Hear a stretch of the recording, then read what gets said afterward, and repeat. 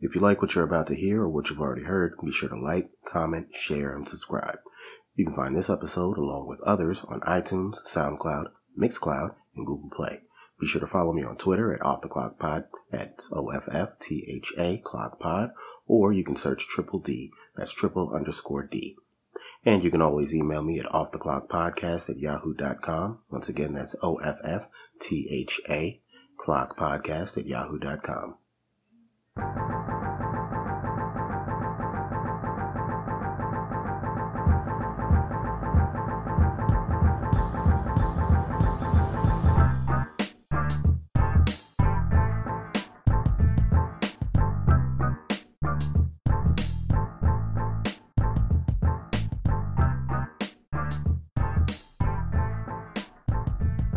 What's up, guys? It's your boy Triple D, and you are now listening to the Off the Clock Podcast.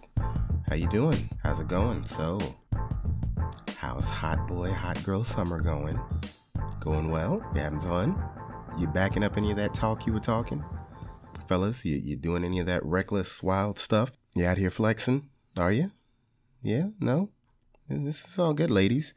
Y'all doing any of that stuff? Them pictures y'all were posting with, you and someone's son, y'all been getting that in? Y'all been doing that? I'm rooting for you. If you are, fellas, you too. Is it working out for you? Let me know. Anyway, I hope you guys been having a good summer. We're kind of reaching the end of the line for summer. We got August, and then that's it. And for most people, we only have maybe the first 2 or 3 weeks of August, and then summer is over for them. But I hope you guys been having fun this summer and living life and having a good time, making memories and being safe and whatnot. But yeah, I'm not going to keep you guys too long today. Take your time, Pastor. No, I'm going to keep it nice and quick. I just want to talk about a few things. I want to talk about a new project I have coming up, as well as get into this Lion King review. And why we need to talk about how I'm really curious as if people will ever be satisfied anymore. Is it possible to satisfy the people? But before we get into that, like I said, I wanted to talk about this new project I've been working on. I'm working on a new sort of sub-series to the show, much like the Tinder Tales. And it's pretty much going to be called Unfashionably Late. Basically what that is me reviewing content that, I should say it's me taking in content that I'm way behind the date on. I want to take that content in, form my opinions on it. And what I want to do is I want to talk to people who are familiar with this content and who were really passionate about this content when it first came out, from movies to TV shows to, even CDs. Yes, I said CDs or albums, whatever. Just a way to kind of connect and kind of meet in the middle of me taking this stuff in now with someone who's been there since day one. For instance, I think the first thing I'm going to do, one of the first things I'm going to get into is actually going to be the Harry Potter series, which I've only seen bits and pieces of, but I've never really watched intently. I plan on doing the seasons of The Wire, some other movies that are probably going to get my black card revoked, but I'm okay with that. Straight Outta Compton, yes. I still have not seen Straight Outta Compton. If I can find a streaming platform that has Shottas on it, and if any of these sound interesting to you and you want to be a part of, let me know. Or if there's something that you want to toss out and ask if I've seen or not that you'd want to maybe comment on or be a part of, let me know that too. All right. So like I said, it's going to be called Unfashionably Late. I'm going to be starting out with the Harry Potter series, and if I'm not mistaken, there are 7 movies in that franchise. I believe the last one being a 2-parter. And I know some of you guys out there are really passionate about the Harry Potter series. And if there's a specific movie you'd like to talk about, let me know, and I'd love to have you on. Again, I said I'm also planning on doing The Wire by season and many other things. It's pretty much a way for me to take in some of this stuff that I'm behind on and have someone to discuss it with that can maybe fill in some of the blanks for me, as well as just kind of give my thoughts on how I feel about it. And we're going to see if it still holds up by a fan standard. All right. So keep an eye out for that. And again, as always, if you have any suggestions, you can always hit me on Facebook, Instagram, and Twitter at Off the Clock Pod. And you can email me at offtheclockpodcast@yahoo.com. Always, that's OFFTHA Clock Podcast. All right. So let's get into what we're really here for. This Lion King remake. Recently got to go check out the Lion King reboot starring Donald Glover, Beyonce, and a host of others. Now, not only was this this is definitely the first Disney live action remake I've seen. I really wanted to check out Aladdin. I didn't get a chance to see it. I haven't seen The Jungle Book yet or Beauty and the Beast, but I heard they were all good. But this is the first one that I've actually gotten a chance to really check out. This might be the first full-on reboot that I've actually intentionally went to the movie to see. And the short version is I enjoyed it. I thought it was good. Obviously, as someone who grew up and saw the original in theaters when it came out, it's not going to have the same impact as it did then, because it's definitely two different mediums. One being 2D and super colorful, and this one being ridiculously realistic. It's to the point where it's like, if I went to the zoo, if I were a kid and I saw this and I went to the zoo, I'd be expecting the animals to talk. I'd be pissed if they didn't. The movie clocks in at about an hour and 57 minutes, if I'm not mistaken. Initially, it did not feel like practically 2 hours. And it wasn't until after the fact that I realized that the reason it didn't feel like 2 hours is because I knew everything that was going to happen next.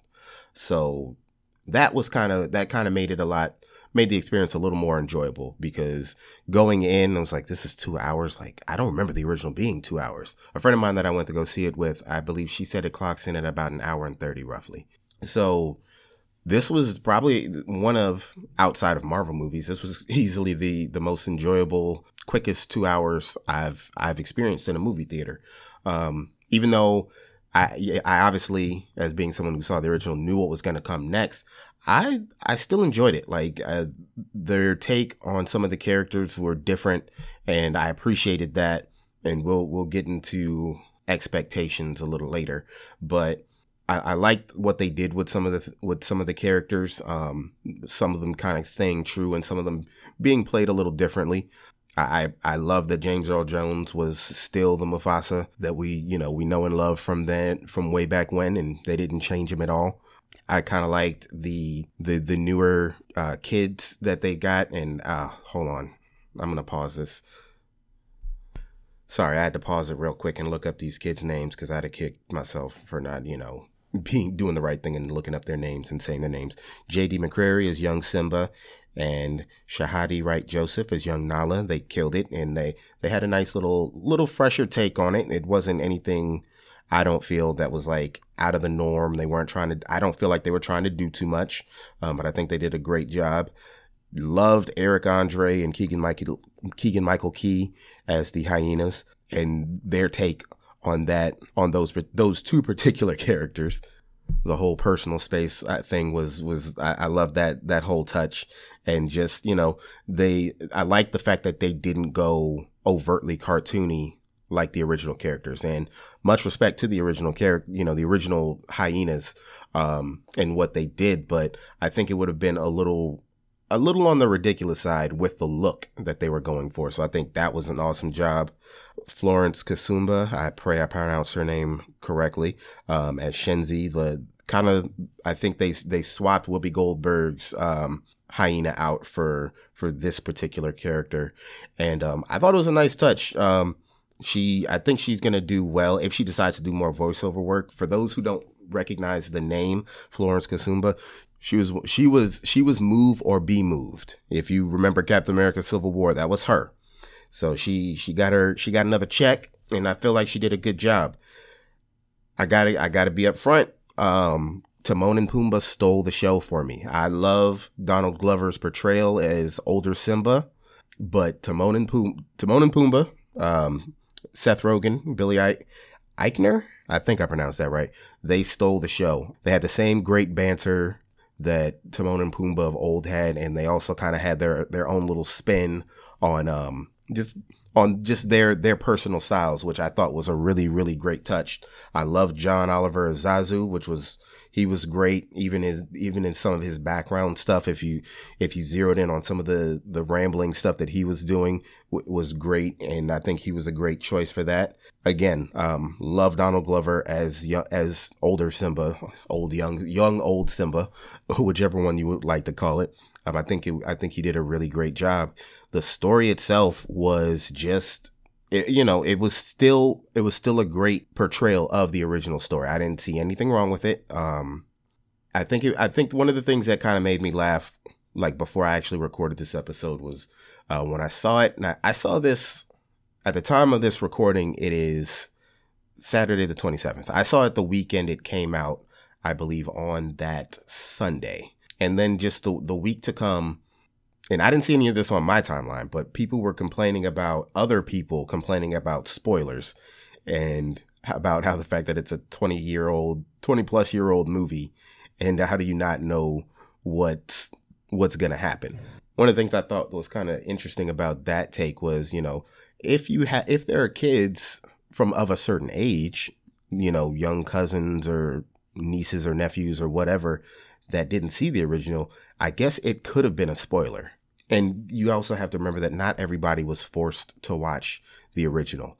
I've actually come across a few people, like one or two in the past week or so, who actually said they've never seen the original Lion King, and they're probably closer to my age than younger, which I thought was shocking. But at the same time, it's like, hey, you don't know people's lives.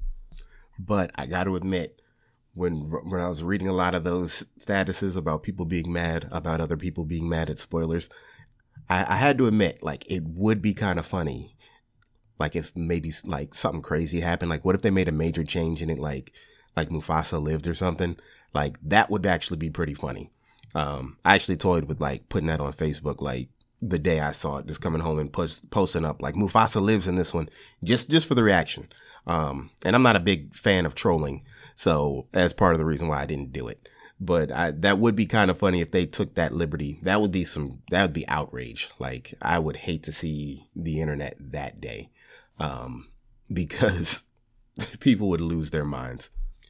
And speaking of the internet, as always, on 100, people kind of voice, and some of it you can tell is just, I'm uploading this video of me overreacting for likes and hopefully some follows. But then every now and then I would see some statuses where people were really like genuinely distraught and disappointed over this remake, which I honestly couldn't figure out. A lot of their arguments were it wasn't the same, which the whole purpose of a reboot is to do things differently.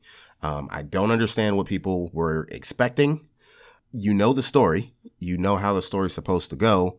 There were people complaining about Timon and Pumbaa not doing the hula song, which, if you were watching the movie, the same movie that I was watching, if you have these lifelike animals running about the entire movie and then randomly throw on a grass hula skirt, a coconut bra on a meerkat, like you wouldn't find that a little ridiculous? Like, that wouldn't look just completely left field. Like, you wouldn't think that was strange at all. And I understand the nostalgia factor, which nostalgia's grip on us is something we definitely need to talk about, but that'll be another episode, I promise. But like, what did you expect? Like, really?